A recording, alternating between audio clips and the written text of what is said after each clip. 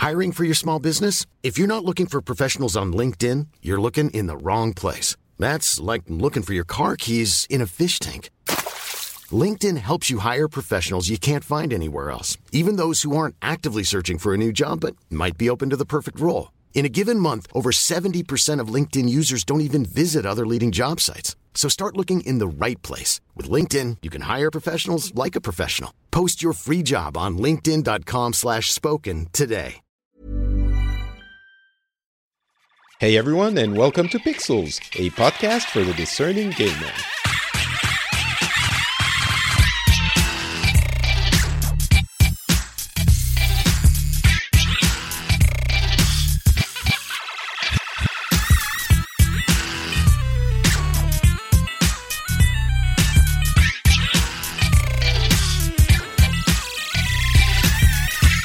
Hello everyone, and welcome back to Pixels, a show where we cover the news from the video game world, the industry, the news that have been happening in the past couple of weeks.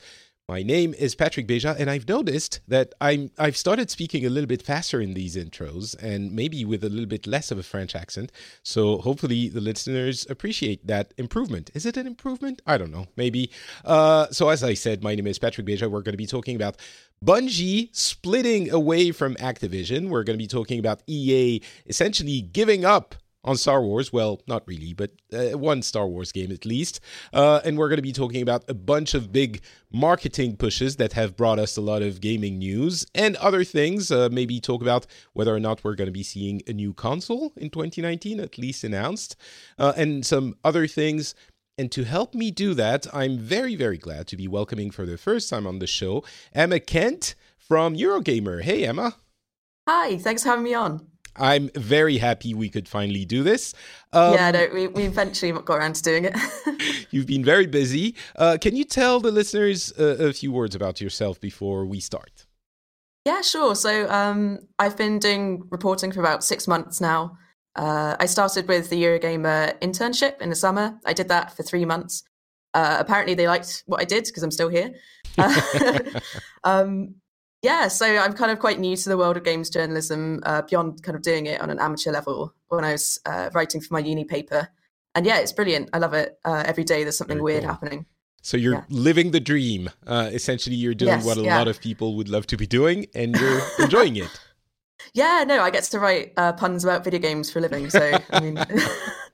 Eurogamer is really good on puns, so I guess that's a big factor in hiring people.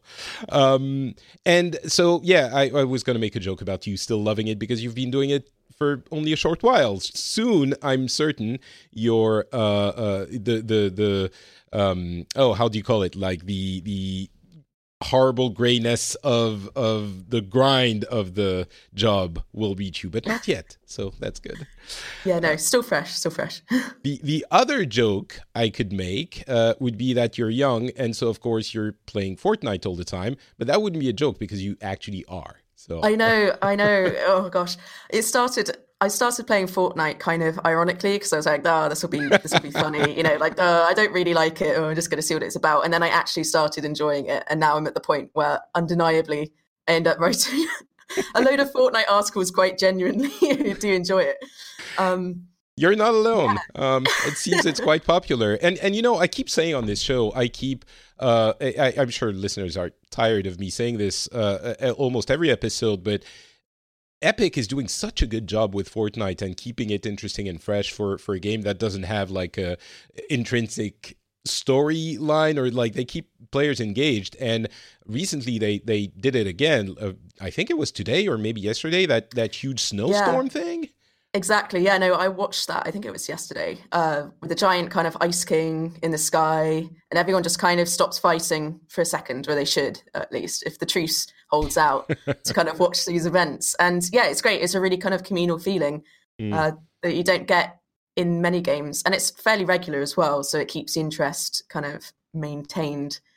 Every few weeks there's something going on. I think they learned a lot if we want to trace back the origins of that kind of community management through the game. They learned a lot from Destiny with the secrets, and maybe there's something more, older for that kind of community interaction. But the secrets in Destiny's, I'm a big Destiny fan, so I also talk about this almost every episode, although I don't have enough time to play these days. But They did a lot of these like community-driven secret hunts in not Forsaken, which is the last expansion in Destiny 2, but the Taken King. Right, that's the name I was looking for.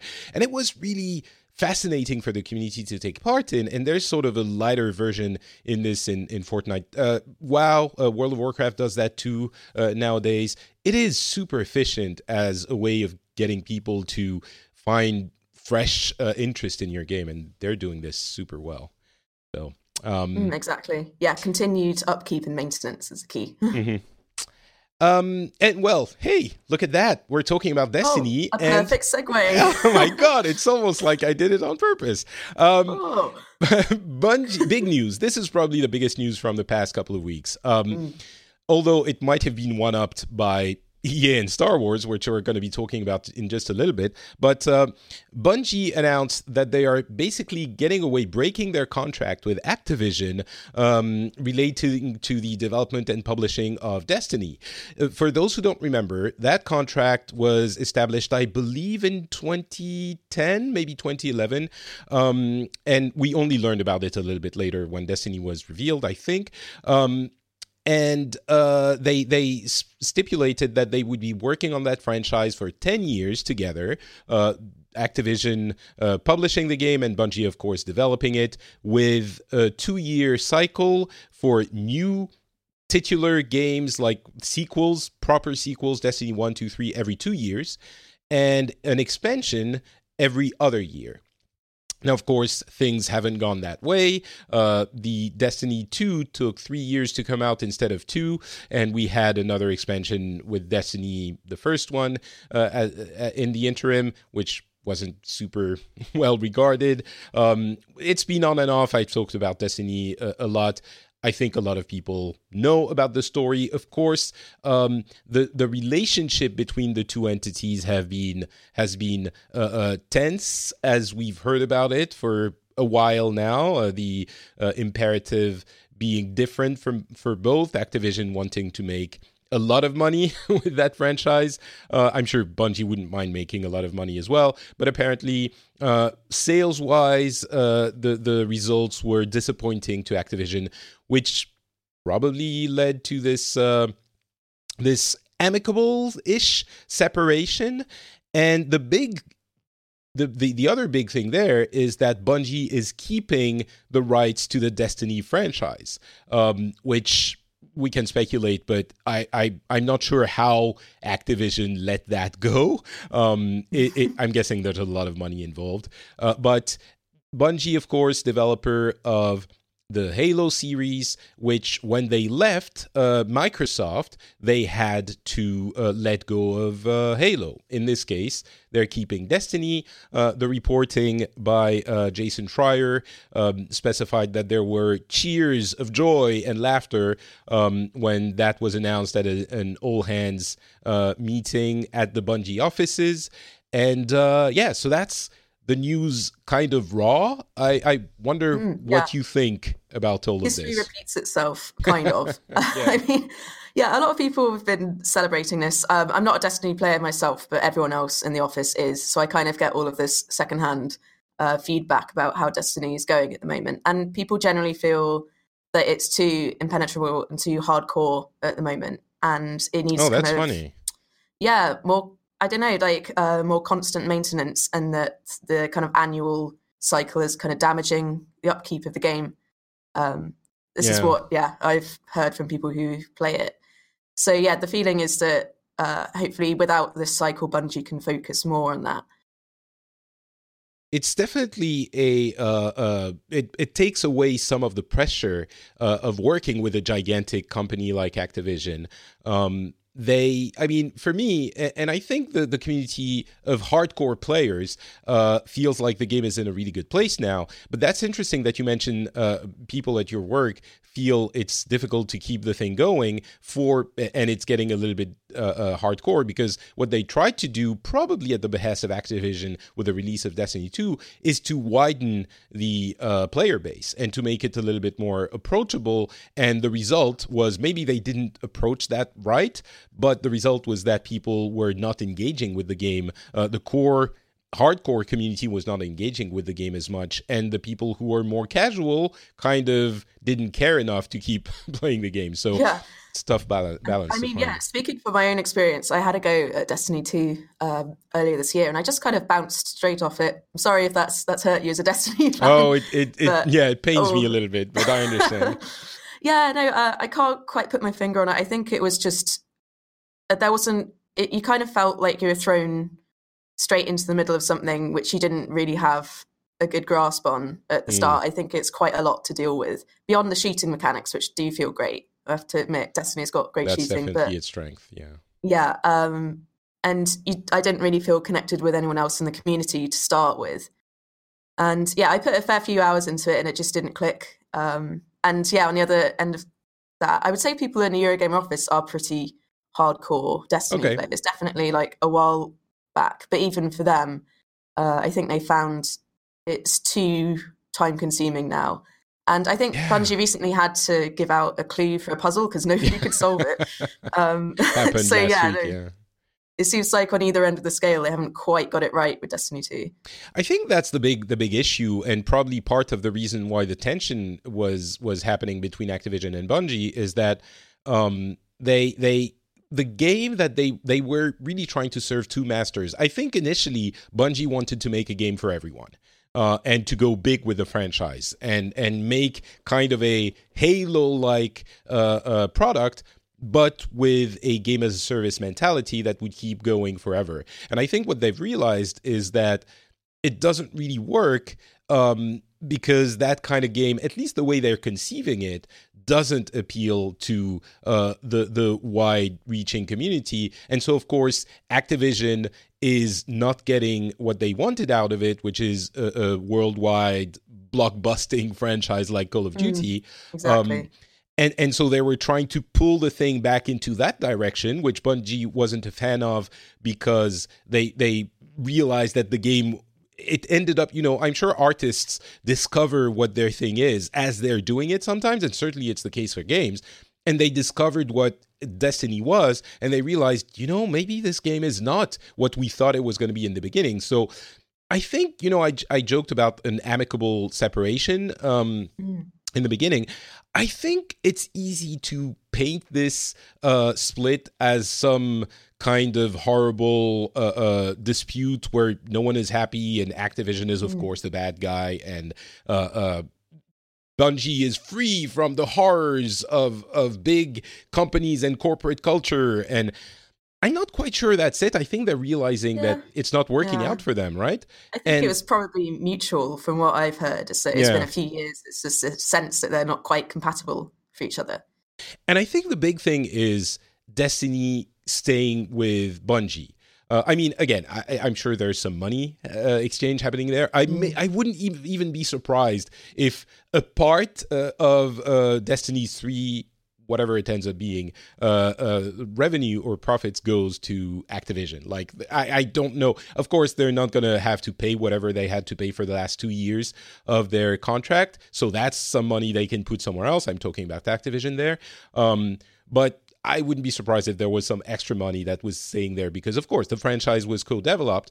And Bungie is going to have to do all the publishing, which is not easy. But maybe they're thinking, as we were saying, Destiny is a more core game, and so maybe we don't need to go big on marketing every time, and we can self-publish it wherever and keep our core community happy and maybe try something else. I think they got an investment from, was it Tencent or NetEase? Might have been NetEase. Yeah, NetEase, yeah. Right. NetEase is everywhere. And so they're going to focus on that other franchise as well. They got like 100 million, so they'll be okay. Mm-hmm. And maybe do something else as well and say leave Destiny where it is. I mean, keep developing it. Yeah, I think Bungie said they're keeping the same number of developers on Destiny for now. Yeah. So it should just be an additional game along with that. But it will probably be a lot more of them to manage. For NetEase, I mean. Yes, yeah. Yeah, but I'm wondering if they're not going to do something else as well. Maybe. I don't know. Potentially. And, I think it's interesting from looking at Activision. Like the losing Destiny is kind of another big stable IP that they know that they can get money from. It's quite interesting that they were willing to let that go. And as you say, it was probably a significant amount of money involved in letting it go. So I believe Activision also let Skylanders go as well, which is another kind of big moneymaker. So now they've kind of got Call of Duty. That's pretty much it, right? Yeah. Yeah, no, they're going to have to look somewhere else for some new IP, I think. That's a big... I mean, they have Call of Duty, of course, which I don't know how much is going to keep selling. I mean, it sells, but, it's one big thing. They have, like, the Spyro and whatever. Those are, I think, side... Yeah, well, they're kind of remakes, really, so... And so it puts, I'm sure, some increased pressure on Blizzard, even though, Activision is part of Activision Blizzard on the same level as Blizzard. So it's kind of, if Activision Publishing doesn't have a lot of money isn't bringing in a lot of money, it's not Activision Blizzard as a whole that's responsible, but still, they own both companies, so they have to be looking at Blizzard and thinking, hey, do you have like other stuff coming out? Because it's been a while. But it seems like they've been cutting costs at Blizzard lately as well, so they're definitely looking to... Yeah, I've talked about this a lot. I used to work for Blizzard, and I'm very fond of Blizzard games, so I'm not going to dive back into that. But the fact that they're letting Destiny go with Bungie, I think, and the fact that they're splitting up now without a huge, like, yes, there was a little bit of push and pull, some microtransactions added, but as I've said many times, they weren't outrageous in Destiny. But so the big question which you brought up is, what is Activision doing? I don't know. I think they have to be looking for other games to publish or to co-develop or something. They can't just remain with just Call of Duty. It would seem antithetical to what Activision or a big publisher is. Well, maybe they'll try and buy some other franchises that are already established. I don't know what they're planning, but they're gonna have to find a new stable IP to go along with Call of Duty. I think you need at least two, and then you can do some weirder other games. And the thing is, they can't just go and shop around with some AA developer. And when Activision, that's why it didn't work out with Bungie. I think that's my interpretation. When they develop a game, it needs to be like a gigantic franchise, and they would like it to be an annual thing that they can sell a ton of every single year. And this is, not something you can just find off the street. So I don't know. And I can't, I'm trying to look at the landscape now. I don't know what developer they could buy. Everyone else is already with a giant developer, a giant publisher. It's true. Yeah, no. I guess maybe Activision will need to reconsider its business model. Maybe have a look at constant upkeep games. Like everyone looks to Epic. There's a reason for that. Yeah, maybe they're... Well, yeah, I don't know. I guess we'll see. But who knows? Who knows? Maybe E3 will have some answers for us. Maybe they have been secretly... They've seen this coming and they have been secretly developing another project, and who knows? Another giant, of course, beloved corporate entity is EA. And every gamer loves EA, right? Just as much as Activision. I think if one company is more hated than Activision, it's probably EA. And this bit of news isn't helping. There was a big Star Wars open world game being developed by, was it Visceral, or was Visceral the company that this one that just got cancelled was EA Vancouver, and then the one before that was Visceral. It's the one before, you're right. So they can't even keep up with all of the cancellations. So they cancelled that big open world Star Wars game that everyone was looking at and thinking maybe this is gonna be cool, and they just cancel it. And the reasoning for it is apparently that it was too ambitious and it wasn't going to be released until like 2022. And they looked at it and they're thinking, we need something sooner. We need something by 2020. So let's cancel that and let's start working on another game that we can release in a year and a half. I'm not sure what to think about this. On the one hand, I'm like, well, if they thought, you prototype games, and if you're thinking it's not going to cut it, or for whatever reason you don't want to spend 5 years on a game that is risky, this is big stuff you're putting in. It's easy to look at and think, oh, they just decided they didn't want to pay for a game when they could have invested a little. Like, it's probably hundreds of millions of dollars, definitely dozens, probably hundreds. It's not a light decision for sure. Yeah. Like, if you're thinking, you know what, I'm just not feeling this, I think it's okay to say, let's do something else. I think this one was also in kind of the early stages of development. So I think it got announced about the same time as the Visceral shutdown. Yeah. And they said, we're shutting down Visceral, and Amy Hanning was working on that one. And then they announced the one that was just canceled. So it's like cancellation after cancellation. I understand why people are angry, especially since Lucas Films or LucasArts was dismantled, and Lucasfilm signed a contract with EA to have exclusive rights on Star Wars games, which I understand why Star Wars fans would be angry about, because it's not yielding many games at all. It's like Battlefront 1 and 2. Yeah. And neither of them have been particularly brilliant. I think that's fair to say. And then, of course, Star Wars Battlefront 2 the microtransactions were so controversial that it actually changed attitudes across the entire industry, and had that hugely downvoted Reddit comment. So, see, we have EA to thank for that. So, thank you, EA. Yeah, that's true. They pushed it so far that nobody else could ever go near it. But I mean, that Battlefront 2 ended up being, I think even without the microtransaction issue, both Battlefront are fun. They're okay, but they didn't set the world on fire. Yeah, no, I think Star Wars Battlefront 2 is like the first game preview I ever did for my student paper. And it was fun, and it was pretty, and I liked it. And that I wrote all of that before the loot boxes came in.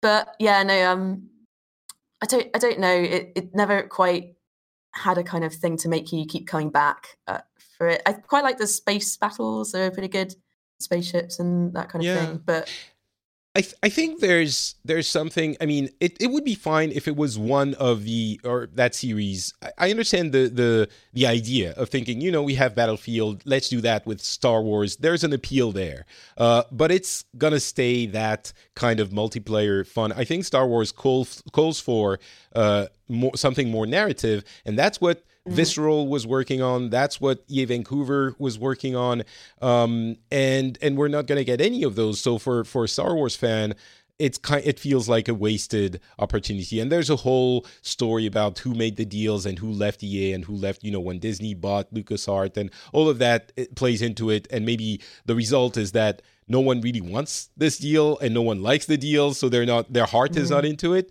But it certainly feels like a wasted opportunity for gamers and for Star Wars fans.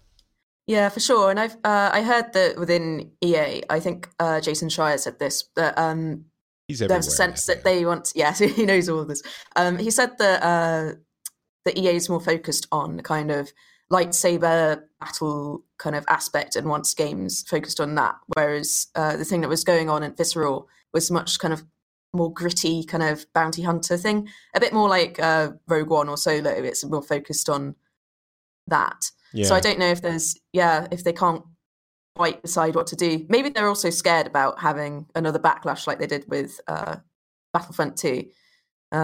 So, goodness me. I don't know. It's not good for PR. If they don't include loot boxes, I think they should be fine. And I think they've learned that lesson. But, whatever they do with Star Wars next, they're going to have increased scrutiny. But I'm not sure continually cancelling games is the way to go about that. Well, hopefully they will. That means we'll get another game. Hopefully it will be good in 2020 instead of one in 2022. Maybe we'll get one in 2022 as well. But I mean, that game seemed like it was too ambitious for EA, and I can't really fault them for that. The thing that I would hope for is that they actually create games. I mean, we do have Jedi Fallen Order coming, hopefully, unless things change, from Respawn at the end of this year. So there's one game that I'm really hoping will be interesting and good for the Star Wars franchise. Yeah, exactly. That's a new hope for this this franchise, this IP. Right. So yeah, that was also unexpected, but it's such a big decision to make when you don't have all the cards in your hand. I mean, when you don't know everything about it, it's hard for me to fault EA for canceling that that Vancouver game because I don't know how big it was or how. But at the same time, I understand people thinking, dude, like Star Wars for like years we've gotten 2 multiplayer games and we need the narrative aspect. So yeah, I think in context it's not great. If this was just a one-off, then people would probably be more forgiving. Yeah. But yeah, I agree. Well, to hold us off, we had it was kind of confluence of releases coming out at the in February and March that we had a lot of marketing pushes for, and I call them marketing pushes because this is what they are. We all of a sudden started seeing lots of videos and reveals and stuff on a number of games, and the one that caught my eye the most is Anthem, of course. So I'll. The demo, the VIP demo, is being made available at the end of this week. So I'll talk about the game a little bit more next episode when I've actually played it. I did want to mention a little bit about this game, what I got out of the videos. I've watched a lot of them, as I mentioned many times. I'm a big Destiny fan, and this is essentially BioWare's Destiny. And it looks like there's a lot to like from what we've seen now. I think if we look at the way they're structuring their communications plan, I think it's looking like they have a lot of confidence with the game. I still have a lot of reservations, but looking at all of it, I got more hyped for it, and I ended up pre-ordering it to get access to the demo for work, of course. You know, I do that for research. in research purposes, exactly. But giving a lot of content creators access to it ahead of time and releasing it, you know, of course, it's a marketing plan, so communications plan. You have NDAs that follow each other, so you have a constant stream of information. But I don't think you do that. You give such wide access to these parts of the game if you don't think the game is good. I think you have to be confident in how it's feeling right now and showing off features that are clearly ready ahead of time without need for too much of a crunch right at the end, hopefully. Exactly, yeah. And so the content creators we've seen, the YouTubers seem pretty positive about it.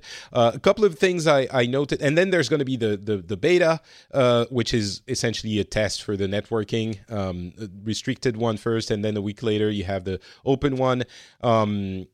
And a couple of things that I noted, I'm sure some people have questions because this is one of the big releases of the beginning of the year. One interesting thing, game design-wise, is that some of the abilities of each character, each class, each armor, are actually loot. And I thought that was pretty interesting and a novel way of doing it. Your classes, of course, have different abilities, and some of them are loot. And so you have to loot the ability, which is, it's a weapon, essentially, but it's an ability on cooldown, like all of these hero/shooter games are. And so you can loot different types of abilities. So you might loot a different type of thing that changes the way you play. I think this is a really cool way of approaching that loot grind, which of course is going to be central to the game. There are not going to be any random microtransactions and no gameplay affecting microtransactions. There might be new classes/armors at some point, and maybe expansions and stuff like that, but there aren't going to be loot boxes or those kinds of things. It's only going to be cosmetic, like armor looks changing, stuff that you can choose to buy and then buy. You don't have to buy a loot box and hope you get the one you like. So I think a lot of people are going to be happy with that. One thing I noticed, the VO, the conversations are kind of terrible. Not the actors, the characters you're speaking to are fine. The way your character speaks feels completely disconnected from the way the conversation is going. Like they're all cheery and happy in the way that it felt weird. So that kind of stuck out and kind of has a little bit of an implication in the care they've put in the single player story, I think, the single player part. Yeah, that does kind of raise questions about the writing, I guess. Yes. Or at least, the recording, the way they've worked with the actors to record this. That will make a big difference if you feel completely, I don't know, disconnected. It will ruin any immersion. So I hope that's not going to be too widespread, or they fix it a bit. I've heard people say it's not all the time, but everything I've seen was like someone is, first of all, there's this whole cryptic talk about like, oh, the anthem of life is kind of like Destiny, like the story doesn't really make sense from what I've seen. I haven't played the game. Maybe it's going to be good, but and then you have the your character that you're playing who goes like, oh yeah, that's really great, and you're like, I don't know, it feels very weird. Early impression, we'll see how it works out. It's strange. Anthem's a weird one with marketing because I feel like it's been a very constant, steady flow of information. Like every few weeks, they've been very open, and that's great.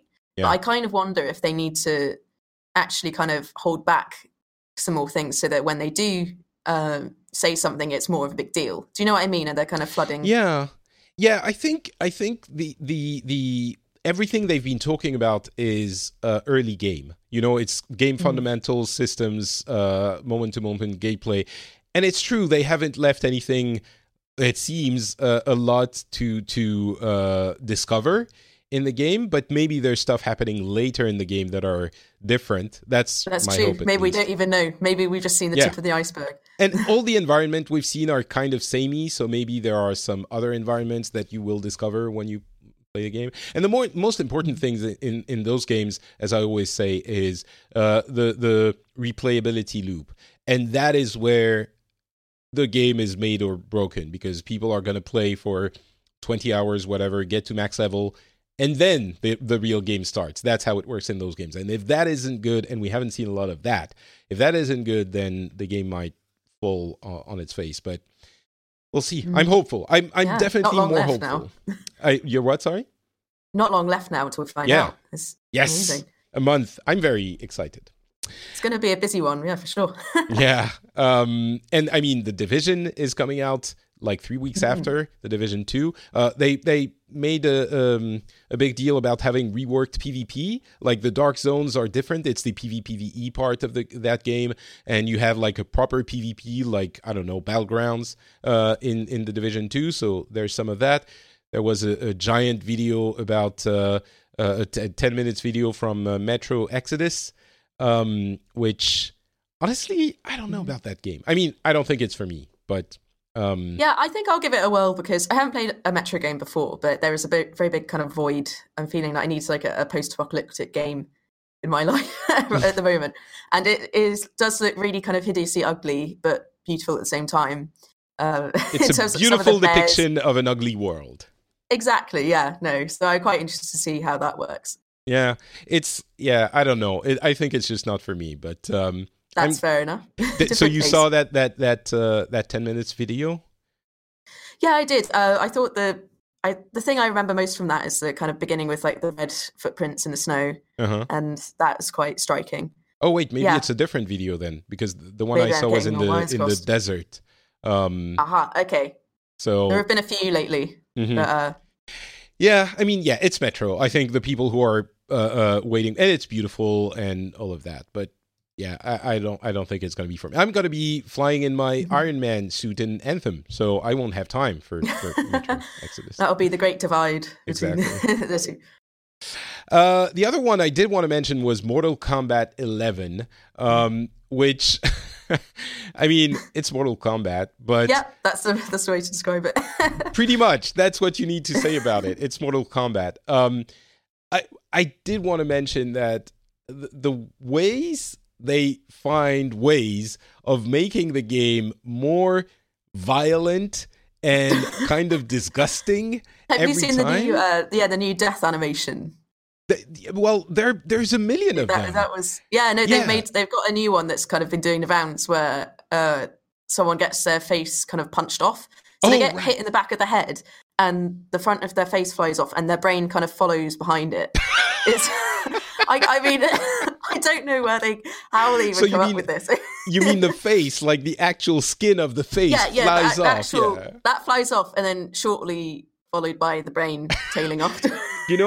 When I saw that thing last week, I immediately tweeted, I think the entire company, it has bonus incentives on coming up with gruesome ways of killing the characters in the game. Like everyone maybe it's must like be an in-house competition. Everyone puts in their little suggestion. I mean, the one that I can't remember the one with the face and brain flying off, but the one that struck me was there's a new character that controls blood. Essentially, she can she has complete control over blood everywhere, and one of her fatalities. That's OP in Mortal Kombat, isn't it?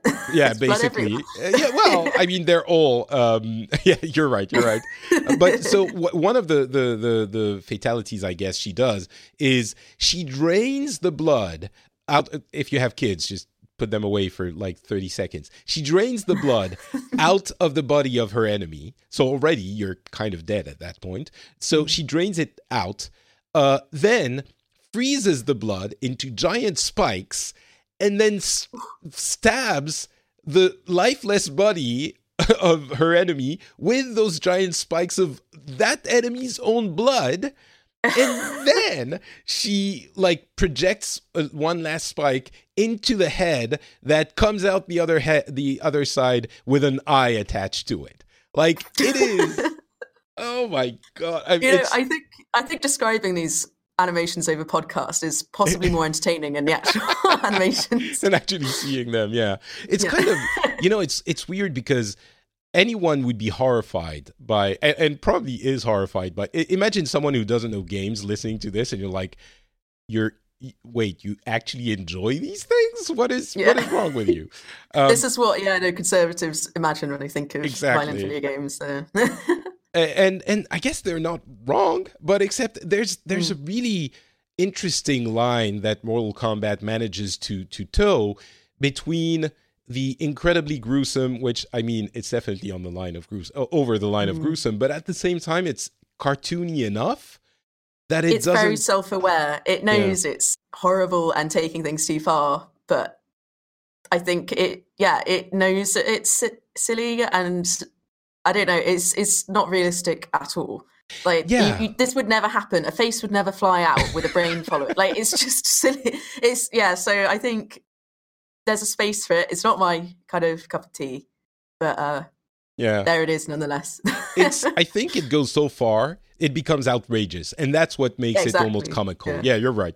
It's too, So anyway, those were the ones I wanted to mention. I'm sure there are others, but those are the ones that I noticed. And for those who don't remember, Anthem is coming out February 22nd, and the first VIP demo, if you have pre-ordered or prepaid the game, is at the end of this week, so on the 25th, I believe. It's about 36 hours. There's another one open for all a week later, which I only found out about after I had paid for the game. But you know what? It's for research, so I had to do it. And Metro is... When is Metro? Isn't it February 22nd? So on the 15th? Well? I think it got moved. Yeah, no. You're right. All sorts of shuffling around, yeah. You're right. On the 15th. And Mortal Kombat, the Division is like March 15th, and Mortal Kombat is April 23rd, I think. So you have that to look forward to. There's another topic I wanted to cover, because we talked about the games we were expecting last week, and we didn't talk about console. Well, we talked about like quote unquote fake consoles, like the Atari VCS, which is coming out in July, which okay. But the traditional consoles, we didn't talk about that, and there's a chance that they might be announced at this year's something, maybe E3 for Microsoft.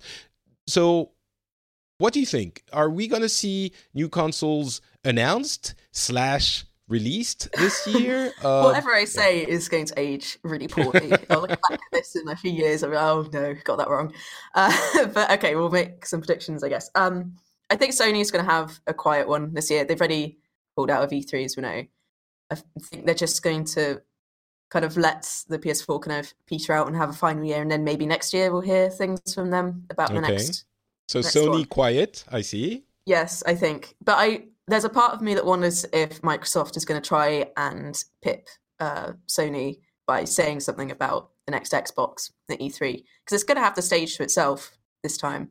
But I'm not sure if they plan that far in advance, because it would have been quite recent that they would have found out about Sony dropping out, that kind of thing. Yeah, I don't. It's been a couple of months. Sony announced they were going to be at E3, so I think announcement wise, it would mean like we're assuming they would announce it at E3, but I think that's a fair that is assessment. A big stretch. Yeah. No, I mean if they were to announce it, it would be at E3, is what I mean. Yeah, that's true. Yeah. Yeah, I think that's fair because that's obviously the place where they would make the most noise, and whether Sony is there or not, that I think would make sense. But so they would plan it in advance, either this year or next year. They mentioned last year that they were working on it. So if they say something this year, I think it would need to be a full presentation, full on, like, this is what the console is, this is what it can do, here's some target or even actual gameplay.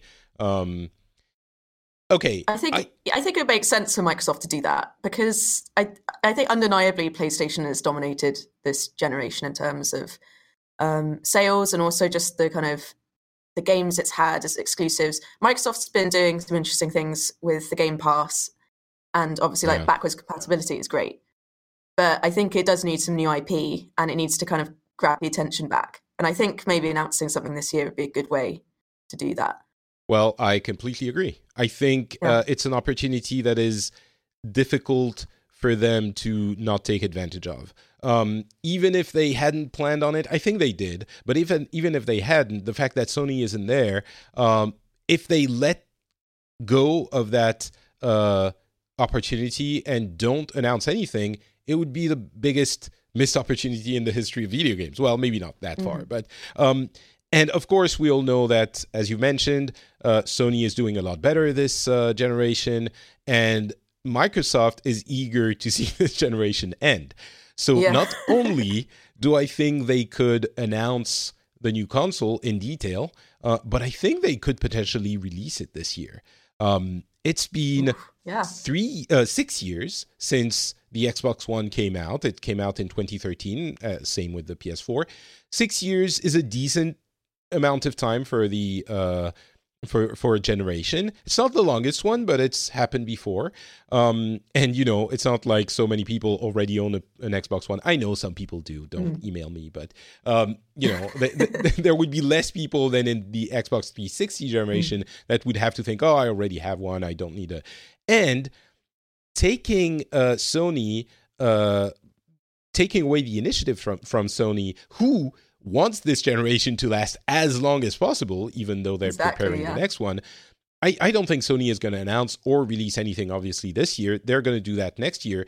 But Microsoft would have a year and 1 year of head time. This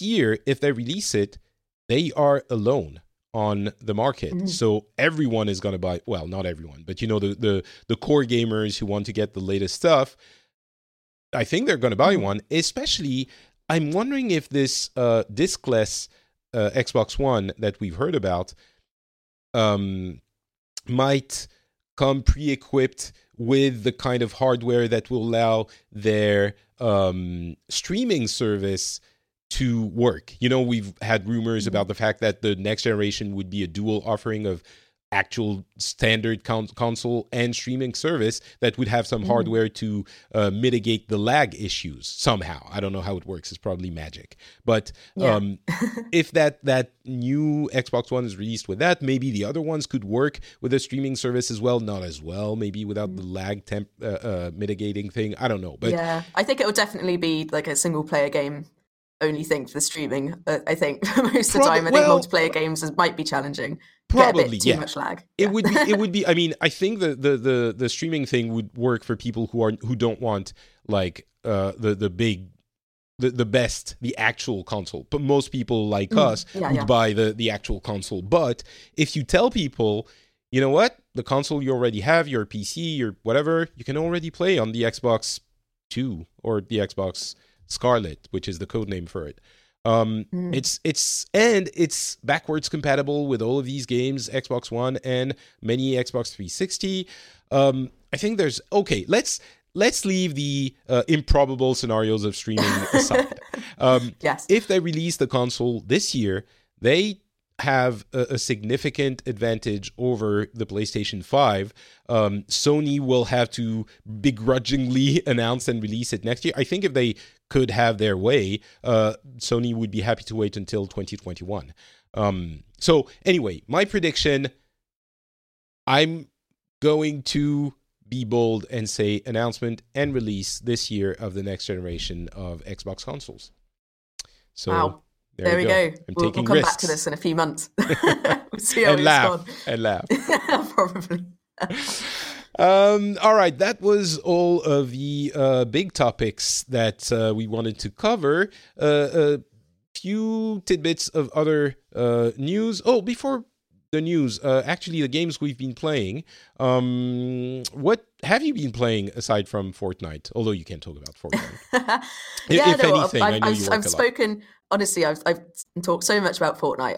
I'll give some space to another game for now. I literally just got a Switch. I saw that. Yeah, congratulations! Yes, I'm so happy for you. Yeah, it's a really cute little kind of Pikachu and Eevee one with the kind of patterns, and it's got Pikachu and Eevee sat on the dock. It's adorable. So with that, I got Pokemon Let's Go. So I've been playing that. A bit behind the curve with everyone, but it's so relaxing and it's just really charming. It's definitely not a really tactically challenging game, at least thus far. But it's just, I kind of just like tickling my Eevee, like giving it a stroke, and it sings at me, and I'm like, yeah, this is the kind of relaxing thing I need. Other than that, I played quite a lot of Red Dead Redemption 2 over Christmas. I had time to sit down and properly give it some attention. Mm-hmm. I still haven't finished it though. It's a long game.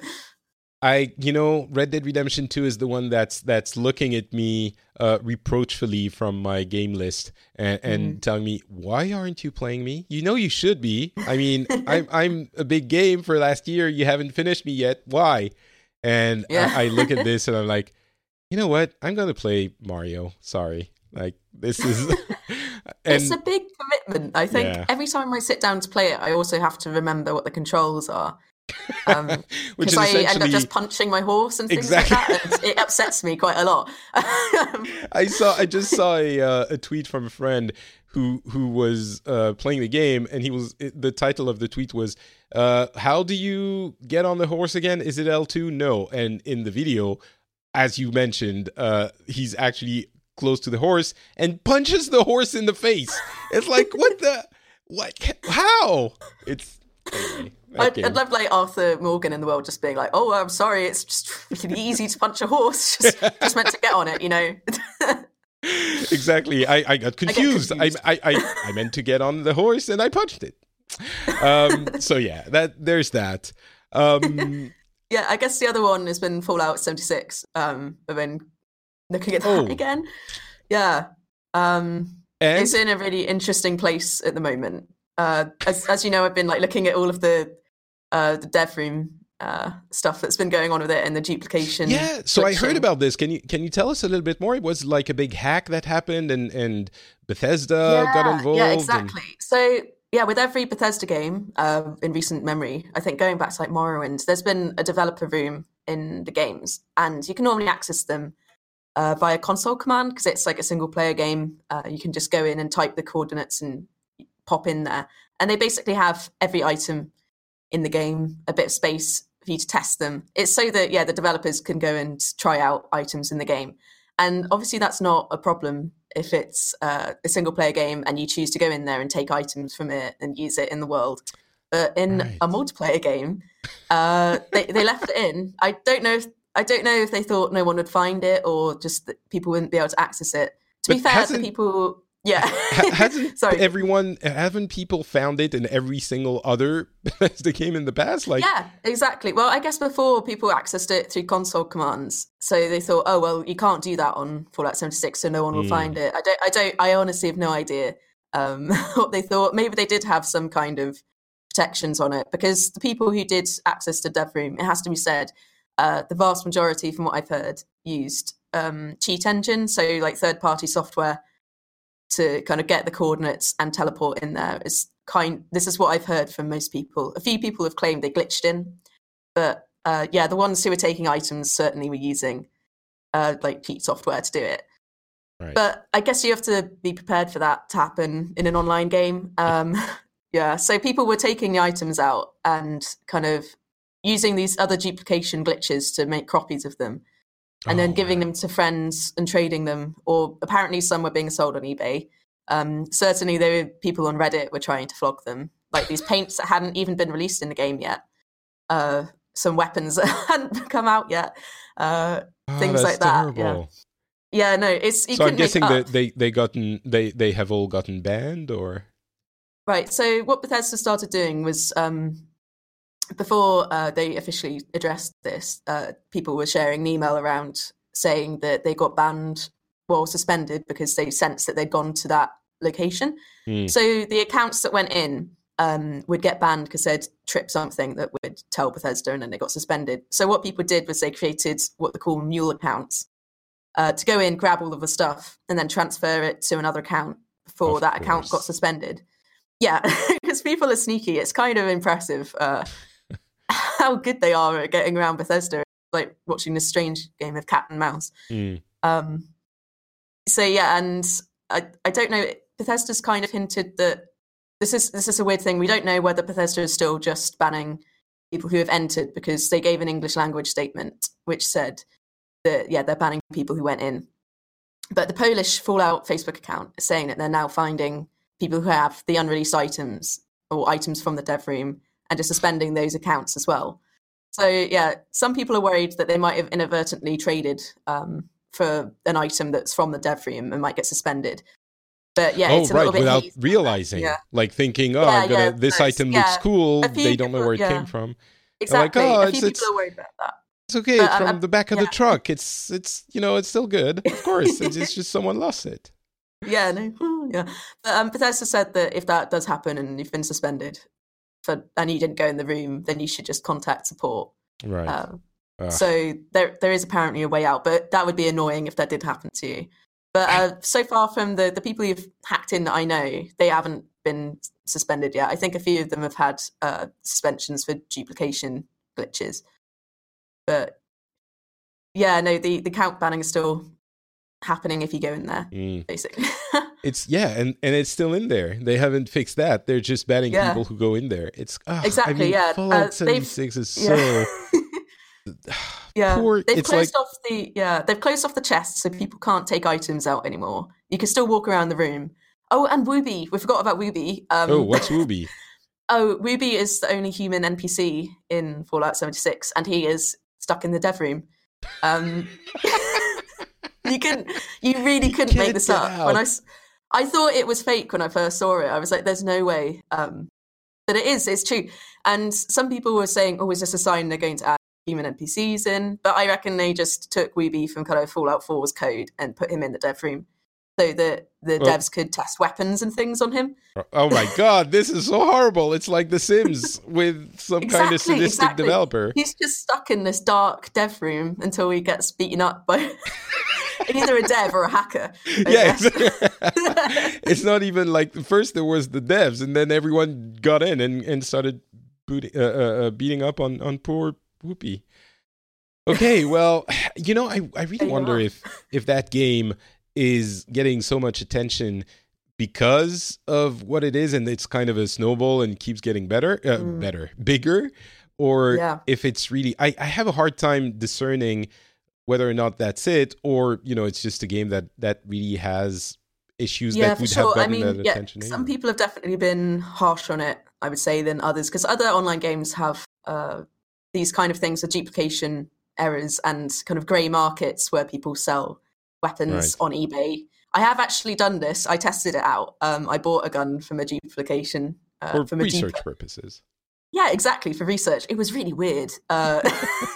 You go on eBay, you kind of arrange to meet the seller, in-game in Fallout. You friend them, you go into the server with them, and then fast travel to the location.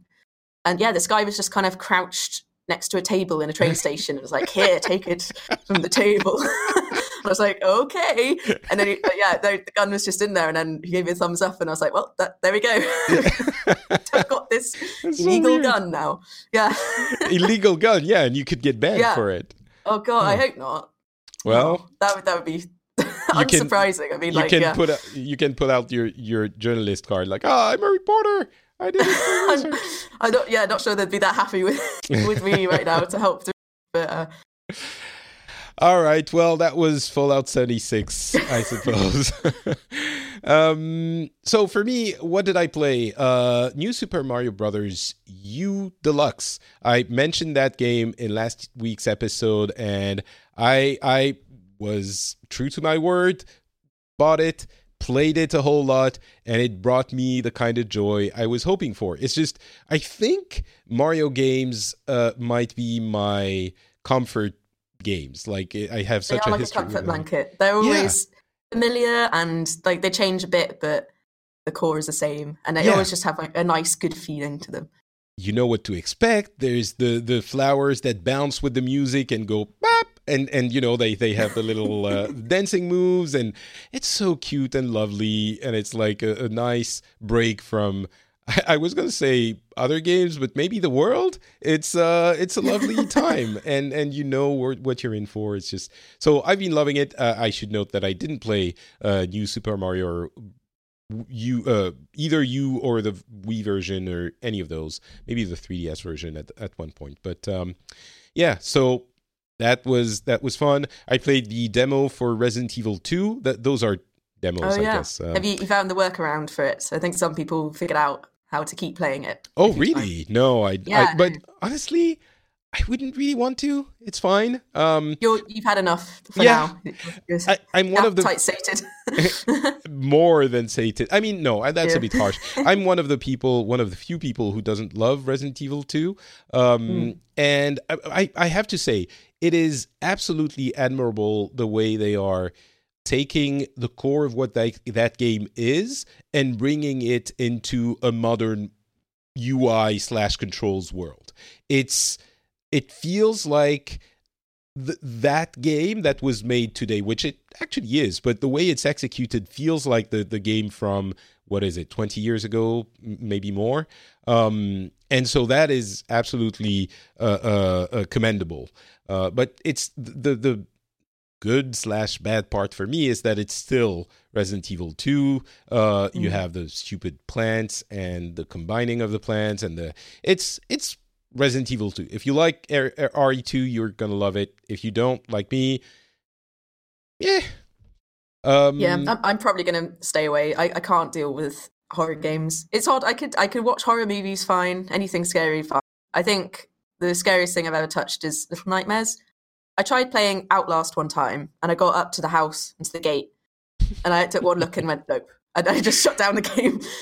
I have to say that I used to play these games quite a bit. I played a little bit of Resident Evil 7 a couple of years ago, and it took me about roughly the same time, 7 minutes, and I was like, nope. I can't. I won't. I don't know what it is, but I have to say Resident Evil 2 is gory. Oh my God, it is. Oof, it's harsh. It's really harsh. So if you like that, then so I would say probably stay away, Emma. That's not one for me. I'll stick with the Pokemon. It's got to be. And I'll stick with Super Mario Brothers. Nintendo it's everywhere. Between the Stars, a game that my friend Scott recommended to me. Not for me either. I'm not going to go into it. Call of Duty Blackout is free to play for 6 days, the Battle Royale mode, and my assessment, which I tweeted, is it is a Battle Royale game. I think I saw this tweet. That's what it is. I do enjoy Blackout. Again, like we had a period when I broke away from Fortnite, and at one point I even declared that I preferred Blackout to Fortnite because it had, when it just launched, there was a lot of hype behind it, and everyone at the office was playing it, and it's just the gunplay was so nice. Fortnite is not got good gunplay. It's probably the worst part of it. So it was just really refreshing to hit someone and it's hit. And yeah, it feels really solid. But they haven't really maintained it or changed it that much. They added like a boat, and there are some new modes coming now, which are kind of a bit like the Fortnite modes, where you've got like respawning. That's just been added, which is quite good because it's a bit easier if you're new to it. You don't instantly die. Be sniped by someone across the map.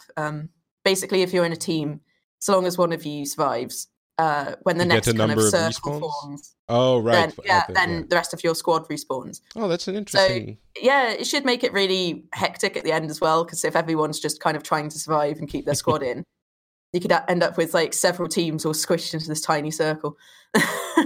Yeah, that's an interesting. I think Battle Royale might be the most versatile game mode design that we've seen, and that's why it's working out for so many different people. Yeah, often I prefer these like alternative playlist versions of it to the kind of core idea. I think and people are just riffing on it now, and it's great because you get some really unique game modes, and it's quite a good testing platform for them. I think you get so many people who are into Battle Royale now that you can try out these weird modes that would normally get no attention. Yeah.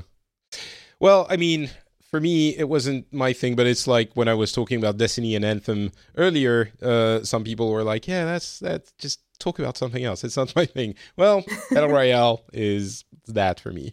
It's a thing. It's here, yeah. Yeah, it's probably not going away for a while. I am not in the majority here, definitely. I don't have any illusions that most people are like me. But and I also played Crosscode a little bit, which is weird, and I want to play more. A lot of people have been talking about it. It's a game that came out at the end, maybe fall or early winter 2018, last year. And it's this weird single-player game that puts you in the body of an avatar of a character in an MMO game where you also have other players, which aren't actual other players because you're playing it solo, but they are written as other players playing that game. And a lot of people have been talking about it. I'm very curious to see more. It's got some 16-bit graphics, which are not even that fancy. They're just kind of 16-bit graphics, and it controls very well. It's a bit weird, as I said. It's a JRPG type thing made by Germans, I believe.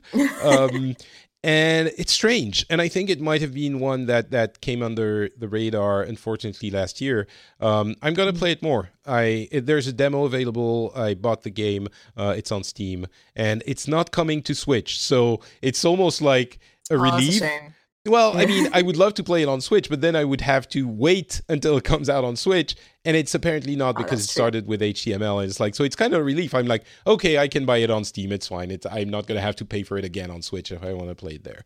So Crosscode is the name of that game, and it seems a lot of people are liking it, so I'll play it. I actually hadn't heard of that one before, so I'll go check that out as well. Yeah, if that's your kind of thing, I think you might want to. If 16-bit graphics and kind of an MMO, but not really, but it's written like it, and it's very humorous, and it makes reference. It's very clever. It's a clever game. So, right. So, very quickly, let's run through a bunch of other tidbits of news. Rocket League is getting full cross-platform, including PS4. So, Rocket League fans are happy, I'm sure.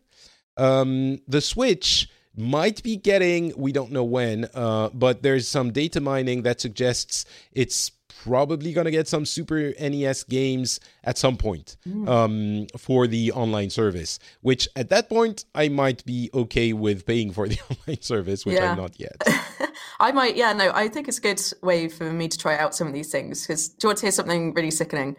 When the SNES was released, I was -6. I think it came out in 1990. Oh my God. I realized you were young, but I was... real baby. You know what? When the SNES was released, it was like my third console. It wasn't even I'm so sorry. That was brutal. Yeah, it's like, oh, well, okay, maybe even more than third if you count the ones. Anyway, the third one that I actually owned. Okay, so and I actually imported it from Japan and tested it for fanzine. Fanzine, do you have that word in English? I don't know. Fan magazine, No, essentially. not actually. It's a French word. That's good. I like that. It's a nice portmanteau. Yeah, and I remember thinking I wasn't, I was going to say I wasn't very old, but I wasn't that young either. But I remember thinking, so this thing you can't really get it in France unless you pay an exorbitant amount for it. It was like all of my money for, I don't know, 3 years worth of Christmas and birthdays. But and I remember getting it, and so I was thinking, you can't get it, so is it worth testing? And my thought process at the time was, well, you have car magazines that test like Lamborghinis and stuff like that, and you can't get it when you're a normal human, so why not do that with consoles? And I figured, so I'm going to test it and talk about it in that magazine. And I to this day, I remember the amount of justifications that I had to do to talk about games. Anyway, a little bit of an insight into the story of Patrick's video gamer life. So yeah, anyway, Super NES games, you will come back on the show and let us know what you think about those ancient things. I have to say, even myself, I think SNES games are great. Like 16-bit era, you still have some pretty good things.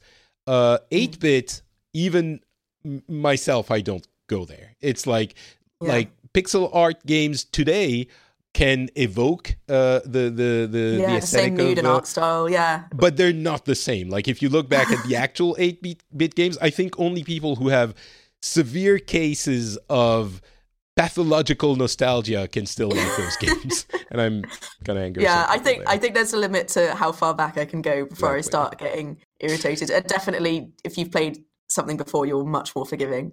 Mm-hmm. So SNES, I think you might enjoy, but okay. What else? Netflix is saying that Fortnite is a threat more than HBO, which was an interesting way of looking at it, and that doesn't have a lot to do with video games directly. Except I'm wondering, this is complete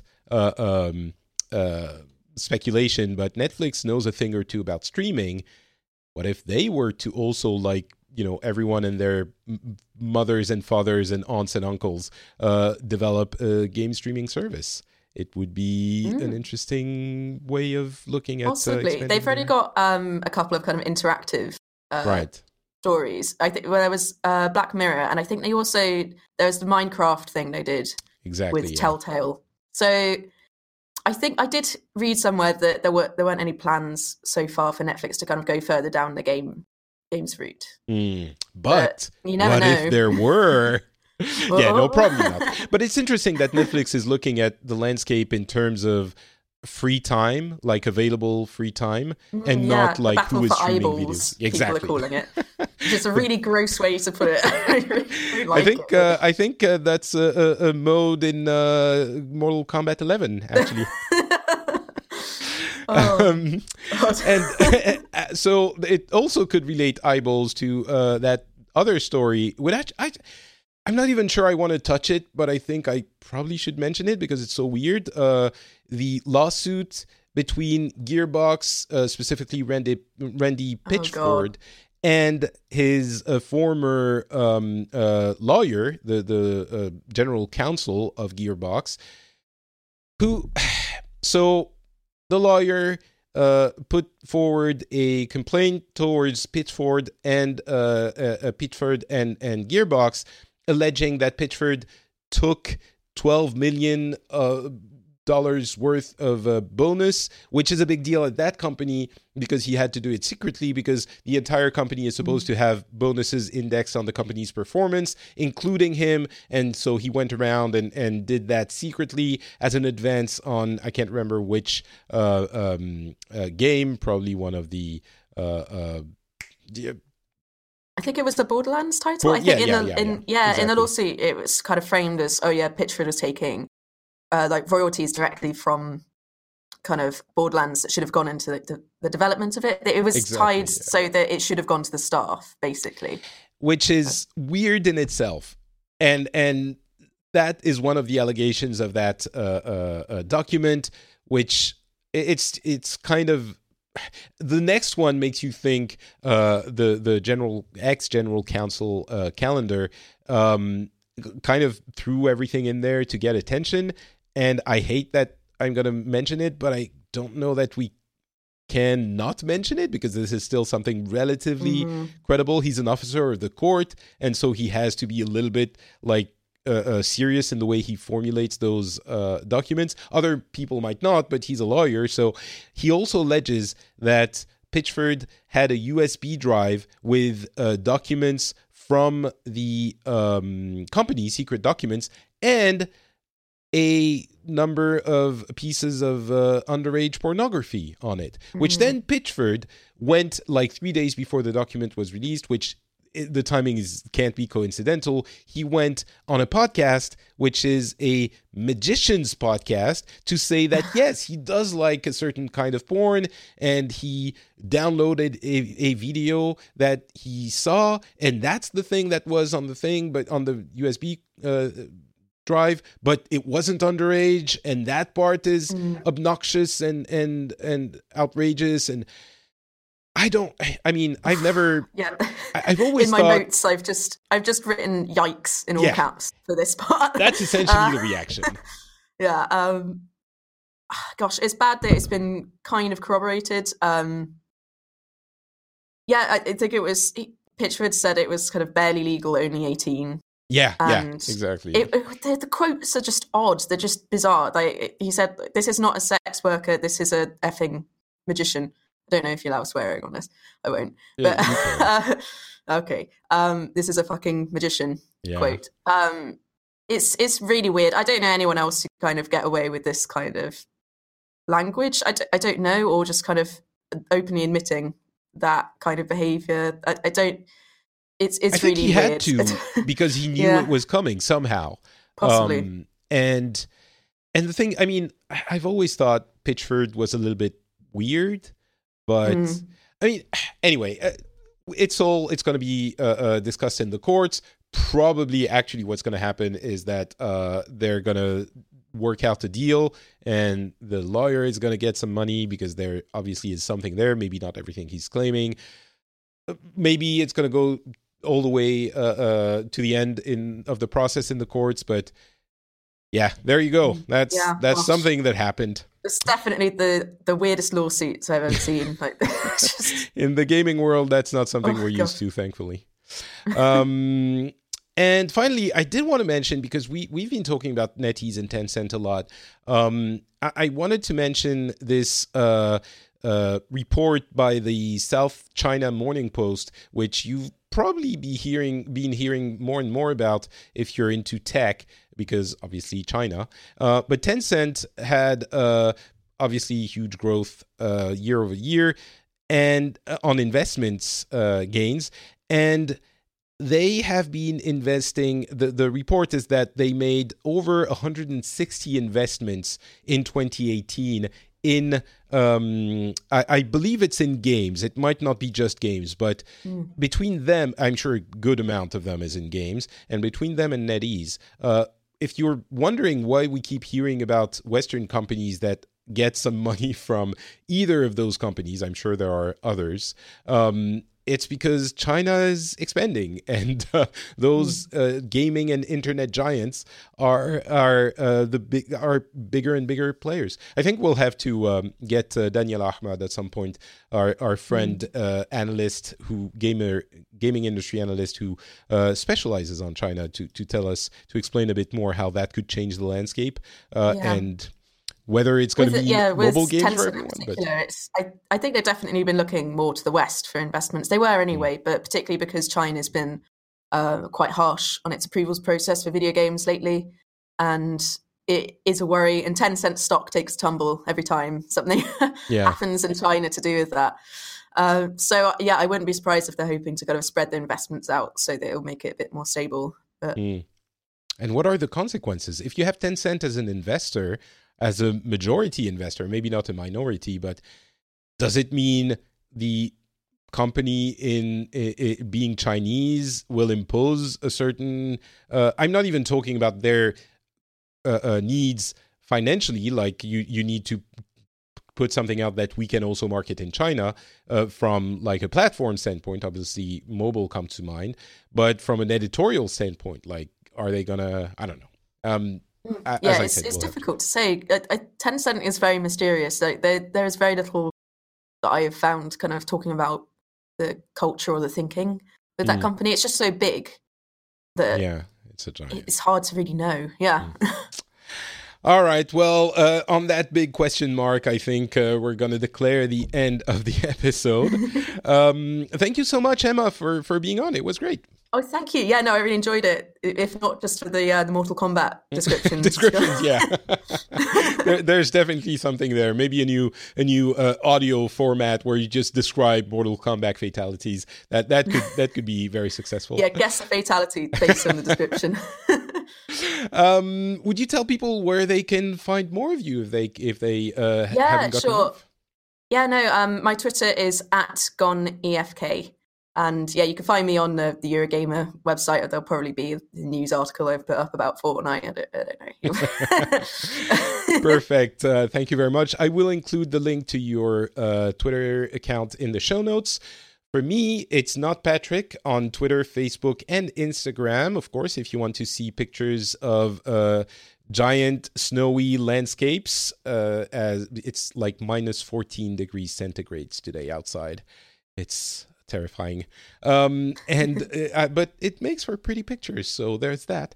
And that's about it. I think we'll be back in a couple of weeks, and hopefully I will have accessed the Anthem beta demo, and I can talk about that, and I'm sure of other weird lawsuits that will have happened in the world of games. So until then, enjoy your games, and we'll talk to you in 2 weeks. Bye. Bye.